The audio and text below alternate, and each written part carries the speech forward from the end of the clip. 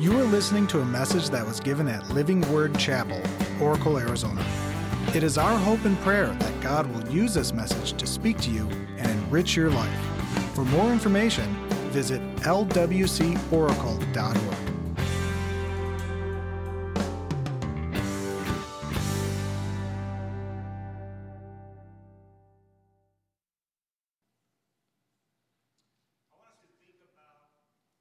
That moment. We've all had that moment. We're doing a parenting a series, and so as parents, we've had that moment when our children or teens or young adults have come to us with a situation that's bigger than them. But you may be in here as a teen or young adult, and you've had that moment, as a child. That moment when you have to talk to your parents about something that is so big, so life-altering, that you have to face it head on, and it's the most difficult thing in the world. It might not have been that I'm pregnant. It could have been I wrecked the car. It could have been I got suspended, got in a fight. I'm addicted to drugs. The list can go on and on and on. And the temptation for us as parents, you heard on the video how the dad says, "How could you hurt me that way? Emma, how could you do this to me?" The temptation for us as parents is sometimes for us to compare. We compare our kids with one another. Why can't you be like your brother? Or why can't you be like your sister? Or sometimes we compare them with someone in another family. Why can't you be like John's son or Sue's daughter? I think we've all done it as parents. I think we default to that temptation. And usually when we start comparing our children with one another, it usually will put up a wall. It usually will form scars, wounds, hurts that only God can heal. And so the third message that I want to preach in this series is the way that we parent for success is we avoid comparisons. We avoid comparisons because comparisons do so much damage. Maybe you're in here like someone in first service that came to me afterwards and said, that was exactly my life growing up. My parents always compared me to my siblings. They always compared me to my peers.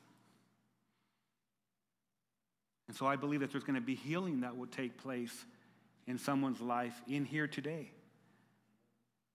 And maybe if you're listening on the podcast, that you're going to receive healing because God's going to speak into your heart. Because we're going to find out from a parent in the Bible that loves without comparing. We've been going and through this series, and I've had a memory verse for every week. And I've heard a lot of great reports. People have been posting it on Facebook, and they've been talking to me about how it's really helped them through the week. And so we have another memory verse for today. And the memory verse comes from Galatians 6, verse 4 in the NIV. And it says, each one should test their own actions. They can take pride in themselves alone. And I want to emphasize this part, without comparing themselves to someone else. Can we read it together? It says, each one should test their own actions. Then they can take pride in themselves alone without comparing themselves to someone else. I want to read it one more time, and I want you to read it like if you mean it. Each one should test their own actions. Then they can take pride in themselves alone without comparing themselves to someone else. And from that verse, we're actually going to springboard into a passage in the Bible, in Luke's gospel, Luke chapter 15, where Jesus told a parable, a story about a father who teaches not only his son, but also us today how to avoid comparisons and how to meet our children right where they're at. How many of you as kids, as children with your parents, you wanted them to meet you right where you're at, not compare you with someone else, but just meet you at that circumstance, meet you at that place, understand you in that mindset that you were in, love you where you were at? I think all of us have been there. And how many of you as parents, it's been difficult for you to meet your kids where they're at, to meet them and love them right in that difficult circumstance? It's usually easier to love them in their great efforts and in their great acts and performance.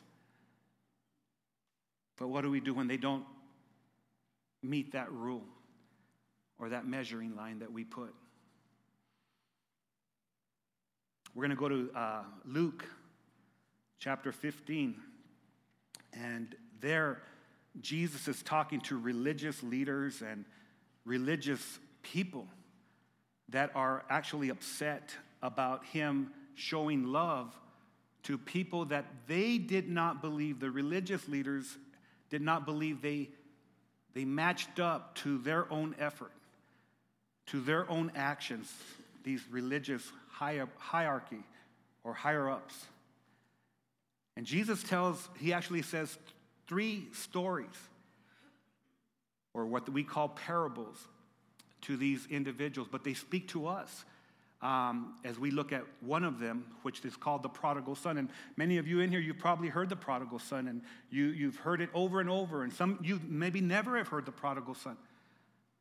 And so the prodigal son is about a son who leaves his father for the things that he wants to do, the partying and the carousing and the sexual promiscuity and all these things he wanted to set out on his own to do. And he gets to a place where we're going to read right now where he says, man, I messed up. And so we read it from that perspective, but we usually don't read it from the perspective of how do we avoid comparisons. And in this story, in this parable, is a wonderful narrative of how we as people, and especially as parents, should avoid comparing ourselves to others, and especially our children from one another. Let me pray. Father, I want to pray your blessing over every person here, especially, Lord God, your blessing over me as your spokesperson. That's exactly what I am. I'm just a spokesperson. I am just a messenger. Imperfect, just like everyone else that's sitting in this church service. But we're going to be talking about the perfect one, who's Jesus Christ. And I pray that by the power of the Holy Spirit that I'll be able to speak in a way and engage this sitting audience in a way that we can grab a hold of what you're speaking to us about. How do we avoid comparing our children and our friends? How do we avoid comparing them to be something that they're not? And my prayer is that when we leave here today, Lord God, that all of us will be able to say with a very confident word that it's been really good to be in your house. And it's been really good to hear your word because it's changing us. So I pray this in the name of Jesus, and everyone said, amen. So Luke 15 starts out like this. It starts out with the tax collectors and other notorious sinners. Often they came to listen to Jesus teach. And this made the Pharisees and the teachers of the religious law, it didn't make them happy. It made them what? What does the word say? It made them complain that he was associating with such sinful people.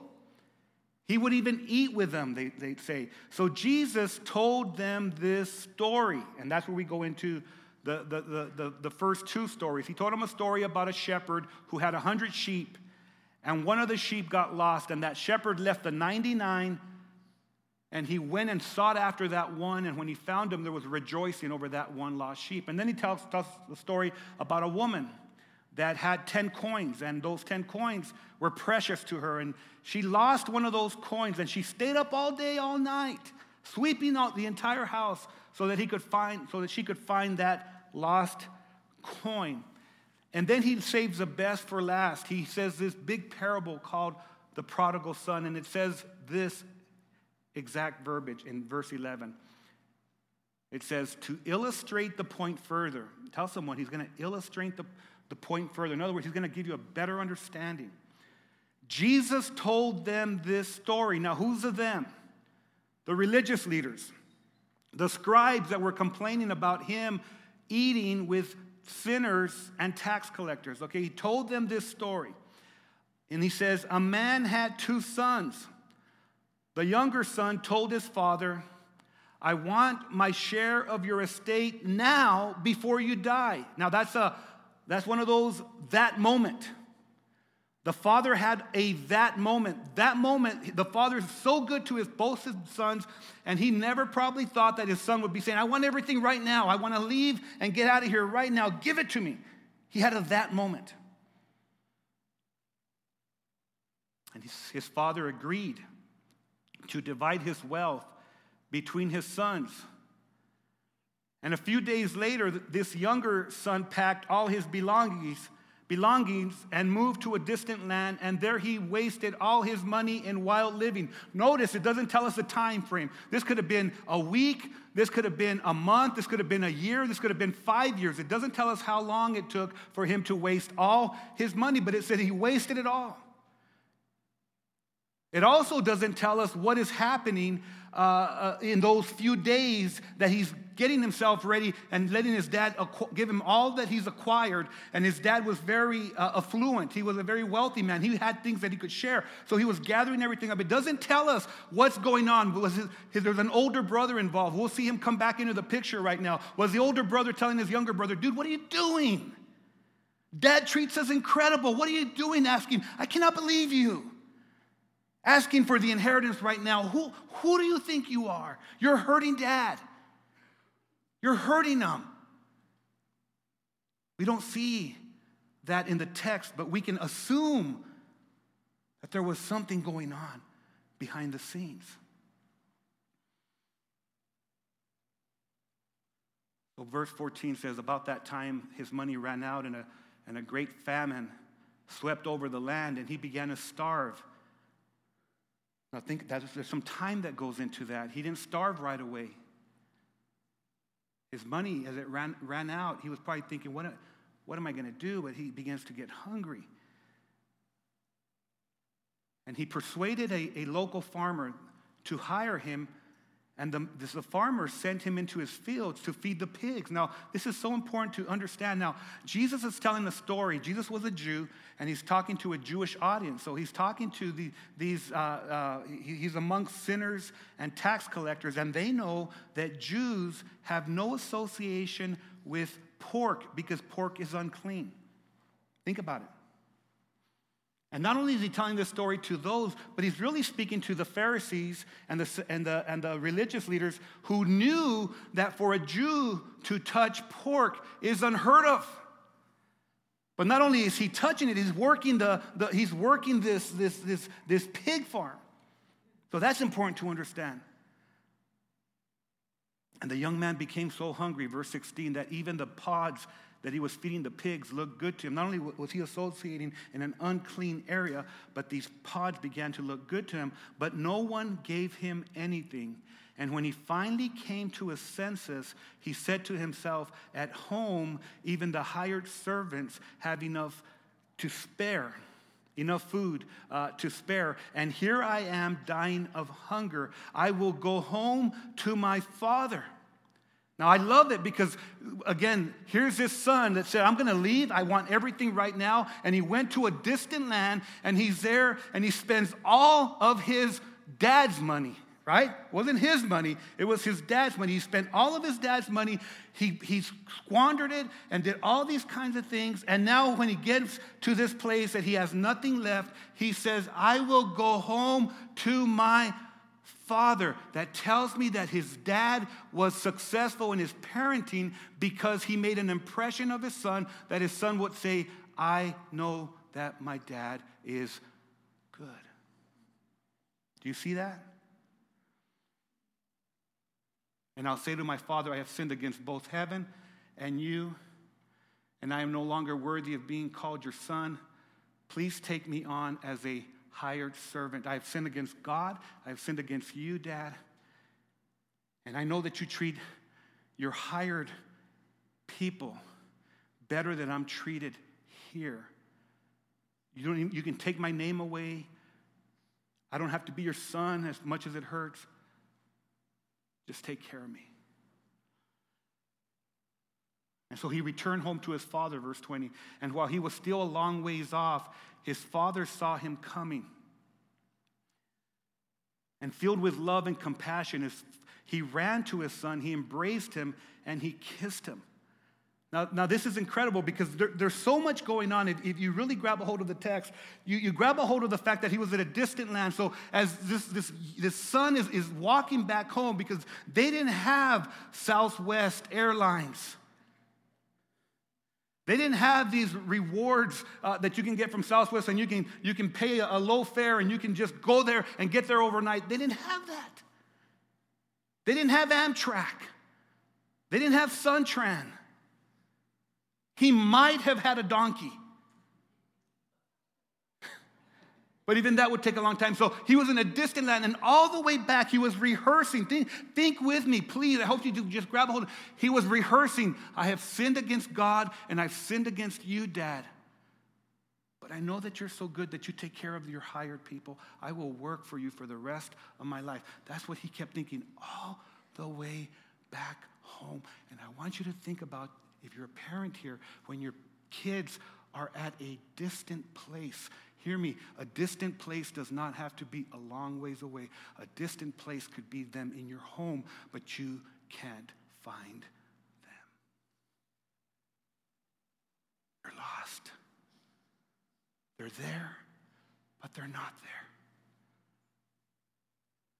This is going to speak to a lot of places where we're at. And as his son's coming back, he said, I have sinned against God, heaven, that's what that means.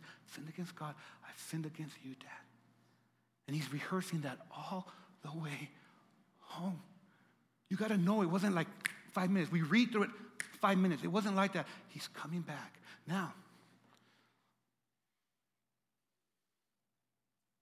while he's still a long ways off, his dad saw him coming. Which means that his dad had time to think about what he's going to say. You idiot!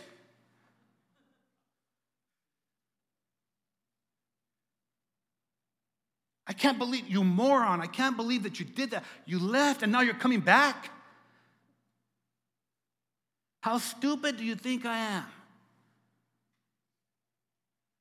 He had time to ponder. Now think about this. Has any of this ever crossed your mind? When someone is distant, when someone has gone away, when one of your kids has hurt you and they've done something that's completely contrary to everything you poured into their life. But this father was different. And he teaches us a different way for us to parent.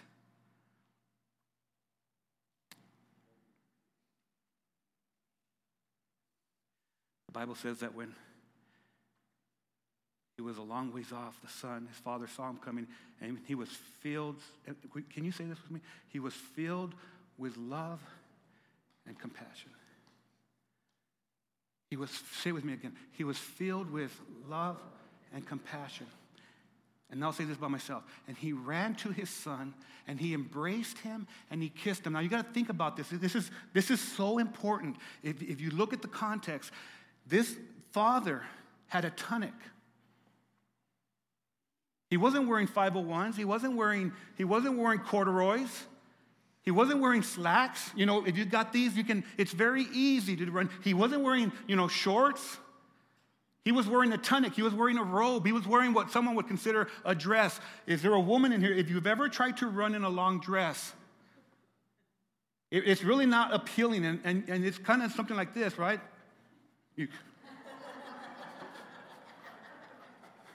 Now think about it. Let's be biblical here, right? And that's probably how some of you guys run anyways. But for him to run, let's think about it. He had to humble himself. And for him to be able to run in that, they didn't have paved roads. Think about it. They had dirt road with rocks. For him to be able to walk or run in a very successful way, he would have to pick up his tunic and run. And a distinguished person would never do that. But because he cared so much about his son, he put the embarrassment behind. Because he loved him and was so compassionate about him that he ran to him. And his son said to him, now think about it, he's been rehearsing this. Father, I have sinned against both heaven and you. I am no longer worthy of being called your son. And his father, it was like he's not even listening. His father said to the servant, quick, bring the finest robe in the house and put it on him. Get a ring for his finger and sandals for his feet, and go and you kill the calf that we've been fattening. We must celebrate with a feast, for this son of mine was dead, and he is now returned to life. He was lost, but now he's found. So the party began.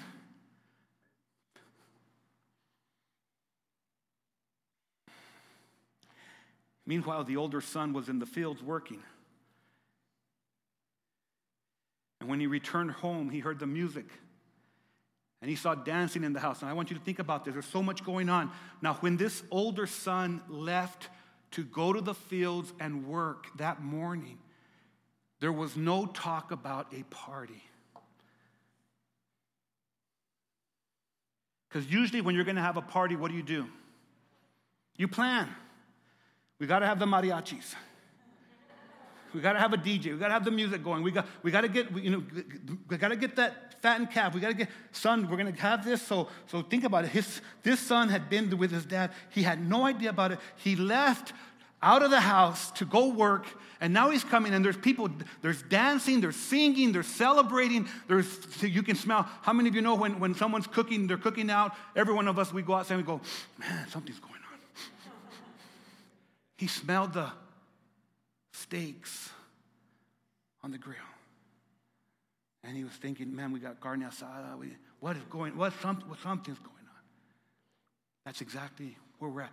The older brother, okay. Meanwhile, the older brother was in the fields working. When he returned home, he heard the music and the dancing in the house, and he asked one of the servants what was going on. And the servant says, your brother is back, and your father has killed the fattened calf, and we are celebrating because of his safe return. And the older brother was angry. And he wouldn't go in. Now think about it. Now his younger brother had left. Remember, he took him a couple days before he got everything settled to go. His older brother might have said, dude, when you do this, you're going to hurt dad. How could you take that? He loves you and you're going to take off. And then after he took off, the older brother was working, doing all the things for his dad, being faithful to his dad. He's doing all of these things for father. And in that time, has your brother or your sister ever done something to your parents and they leave and you see that your parents are crying, they're waiting for them, they're praying, they're saying, man, I hope he's okay, I hope he's safe, I hope she's okay, I hope she's safe, and they're thinking about him, and you as a brother, you're a sister, you're there and you're thinking, how could they do this? And you're thinking, if I ever see him again, I'm going to tell him, you're no good for nothing. Think about the logic. That's exactly what is going here. And then he comes back to a party of this guy, his brother, that had hurt his dad.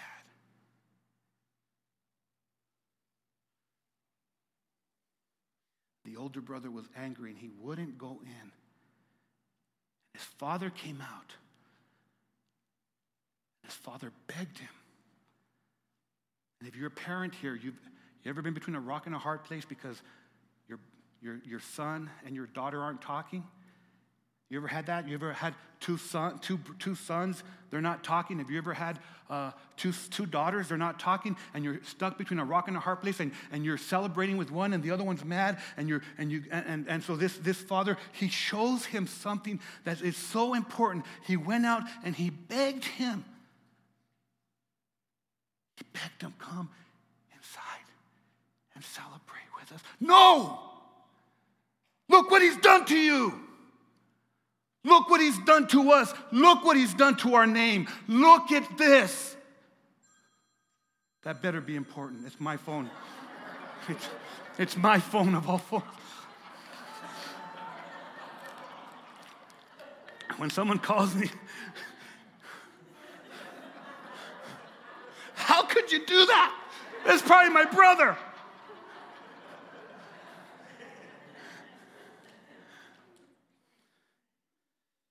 Father begged him, and the brother replied, he said, all these years, I've slaved for you and never once refused to do a single thing that you told me to do. What did the brother do? He put the focus on who? On him.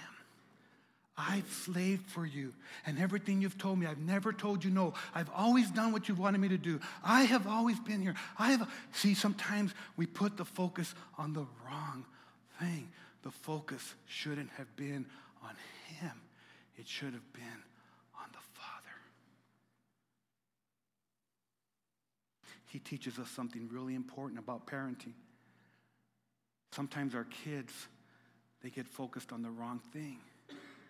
And we got to channel their focus off of the things that are all about themselves and put the focus on who is really important at that time.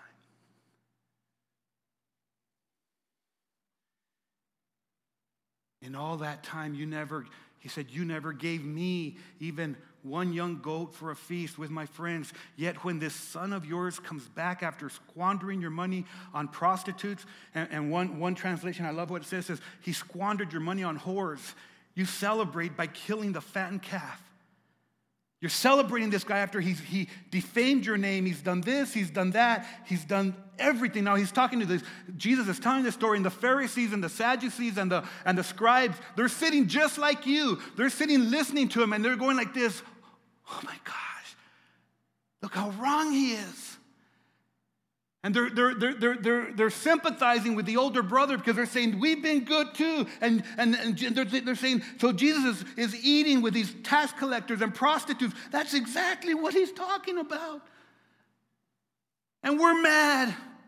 We're mad that he's loving on them.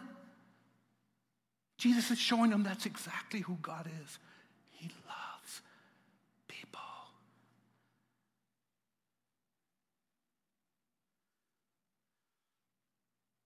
Yet when the son of yours comes back, after he spent all your money on prostitutes, you celebrate by killing the fattened calf. And his father said to him, and I love this, it's a model for us as parents.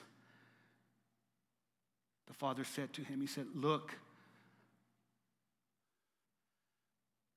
you dummy.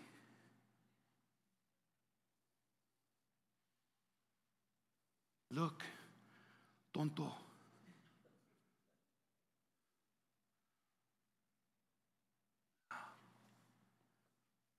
He said, look, dear son, you have always stayed by me. I know that. Don't think that I ever don't notice what you've done. You've always stayed by me. And everything I have is yours. See what a great parenting tip it is? Everything I have is yours. Everything I work for is yours. When I die, everything belongs to you. Don't we just love technology? Everything. And he said, but we have to celebrate because this is a happy day. Your brother, he was dead. We didn't know where he was. We didn't know what was going to happen to him. Have you ever had your kids out there Have you, as a child, ever been out there? You never told your parents? And this is crazy. I stopped at Circle K on my way to go deal with a situation where I'll talk to you about it maybe next week, talk about a crisis that I dealt with this week. And as I'm driving to another place, there's this young lady that sees me at Circle K, and I'm getting a soda. And as I'm getting the soda to drink, she says, will you do me a favor and tell my parents that I'm moving out of state? And I didn't tell them anything, and just tell them that I'm gone.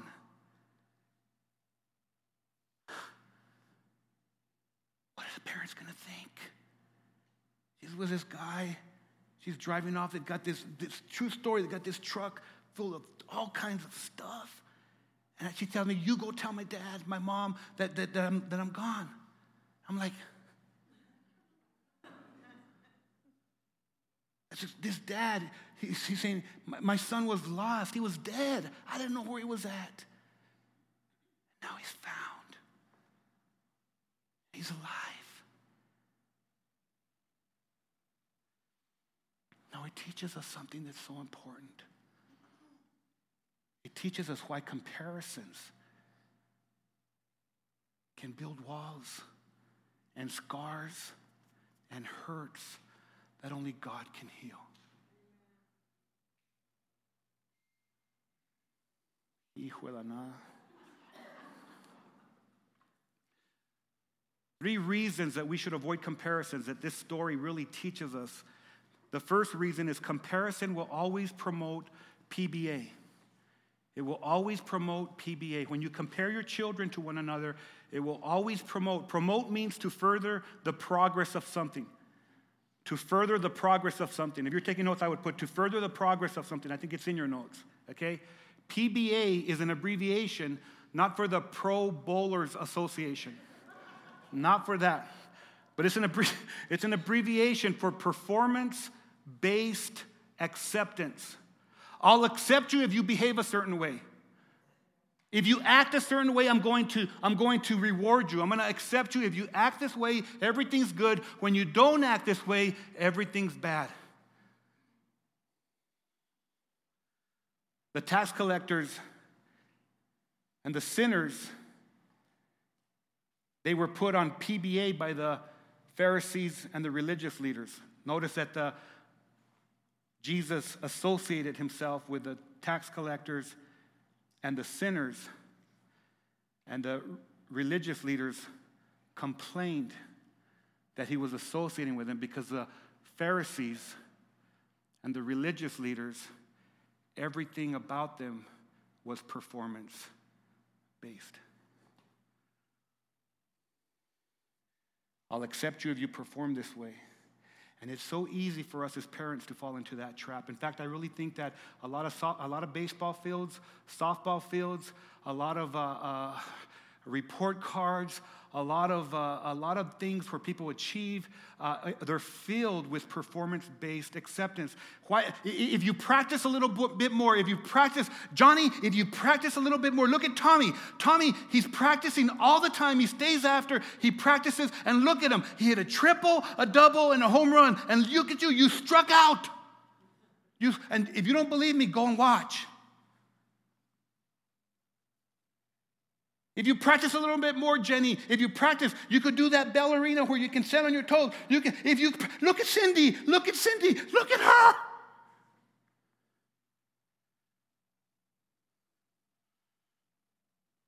And look at him, look at little Danny. Look at Danny, look how he behaves. He behaves in church. Look at him, look how he listens. Look at what he does. I wish you were like Johnny's sons.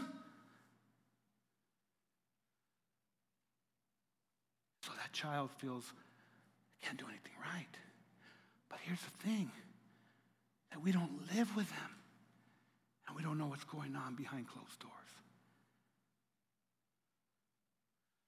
When we compare our children with one another, we're fostering the danger of performance-based acceptance.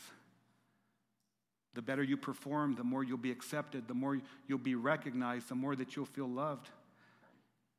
And if we find ourselves boasting about our children, one of our children that is doing really, really well, little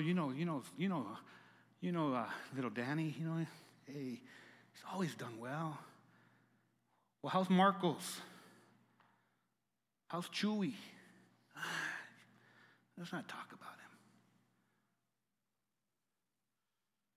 Jesus was talking to people that put all their focus on the outside performance.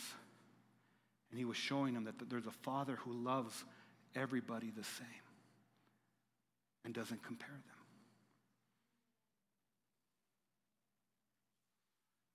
Parents who are successful make it their aim to avoid the dangerous trap of performance-based acceptance. See, parents that are successful will always avoid the trap of comparing your children with each other, because this is what happened. I've talked to people that have told me these words. My brothers and my sisters just didn't know how to act right. I chose to act right in front of my parents. That's why I was their favorite. When we breed that mentality,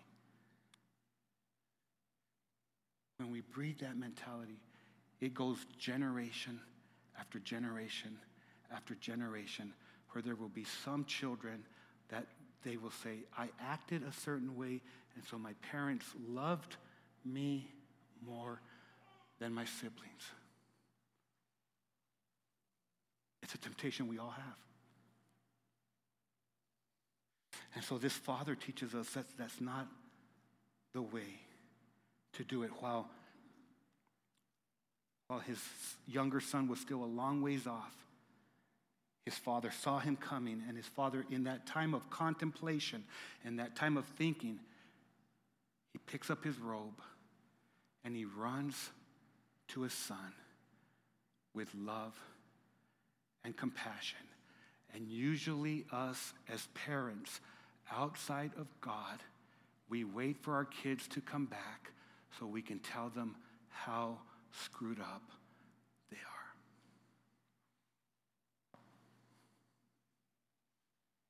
And how many mistakes they've made. What a lesson, huh? What a lesson for all of us. You see, when we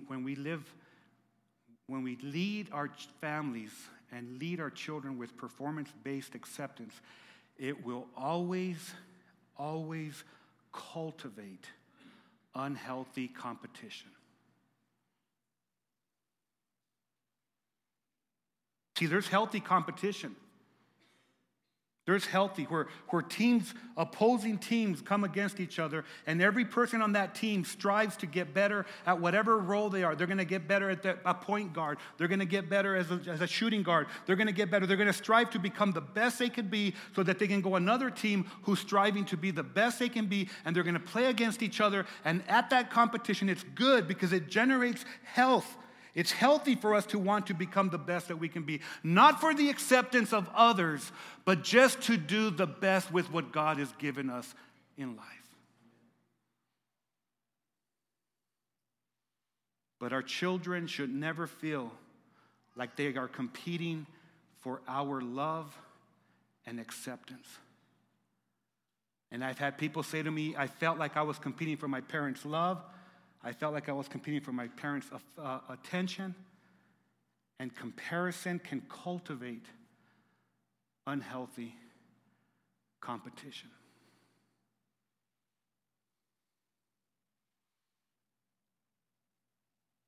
My experience since I started walking with Jesus, and there's a heart change when God comes into our life. Amen? There's no condemnation for you who are in Christ Jesus. There's no condemnation. There's a heart change that begins to happen in our lives. And I was that parent in T-ball yelling at my sons, come on!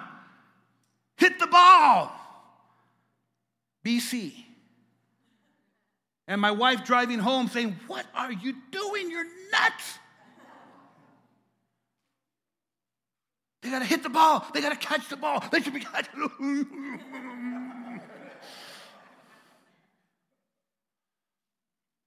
I don't think that I wanted them to hit the ball for them. I wanted them to hit the ball for me. My son.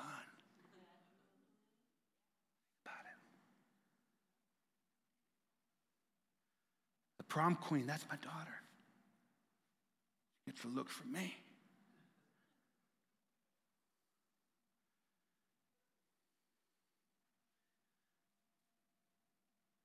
Maybe you lived in a home where you felt like you were competing for acceptance of your family. You felt like you were competing for the love of your parents.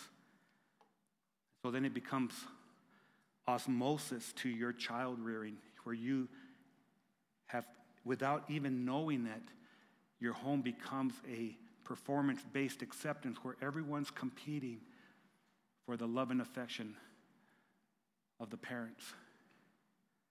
And they notice. Our kids notice. When you say, oh, you're so good, Johnny. Come here. You're so good. Well, you're good too, Danny, you're good. You need to hit the ball. We need to get better grades. It's in our nature to want to compete and win. The older brother was angry. He wouldn't go in. His father came out and begged him. He replied, all these years, I have slaved for you and never once refused to do a single thing. And all that time, you never gave me one young goat. But he was missing the point. And don't miss the point here. Do not miss the point here. Everything was the older brothers, just like everything was the younger brothers. Don't miss the point. You see, the third reason is the most important reason. The first reason is we don't ever want to promote performance-based acceptance because it will breed unhealthy competition. And let me tell you, when you compare your children, it will always cancel grace, because grace is unearned. And our parenting, hear me now, and you may be in here and you've never received the grace of the Father in heaven. You've never received that. That grace is unearned. You may think, I'm not good enough. You just don't understand what I've done. I've been horrible. I've failed in life. I'm a failure. I'm this, I'm that. And let me tell you, God loves you when you're failing just as much as he loves you when you're achieving, because he's love and it's all about grace.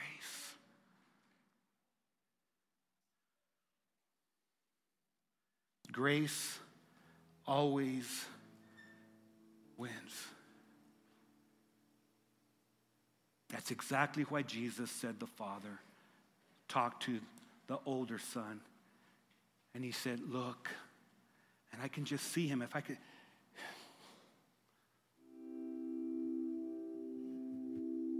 just looks at him.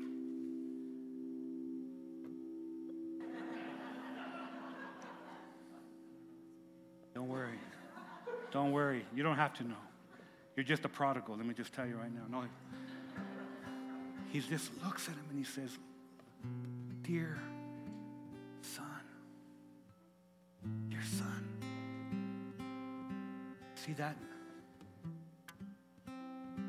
That older son was full of legalism. He was full of self. The Father was showing him a model that was so different. He says, son,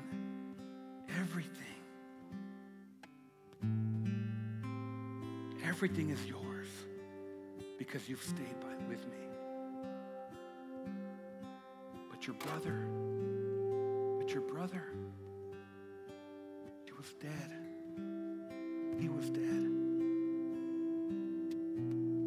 Look, he's alive. Your sister, she was dead.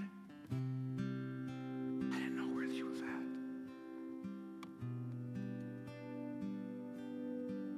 And now she's alive.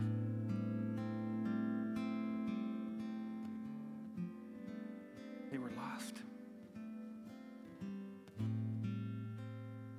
And now they're found. Everything is yours. Don't worry about stuff. Let's celebrate life. Let's celebrate that they're found.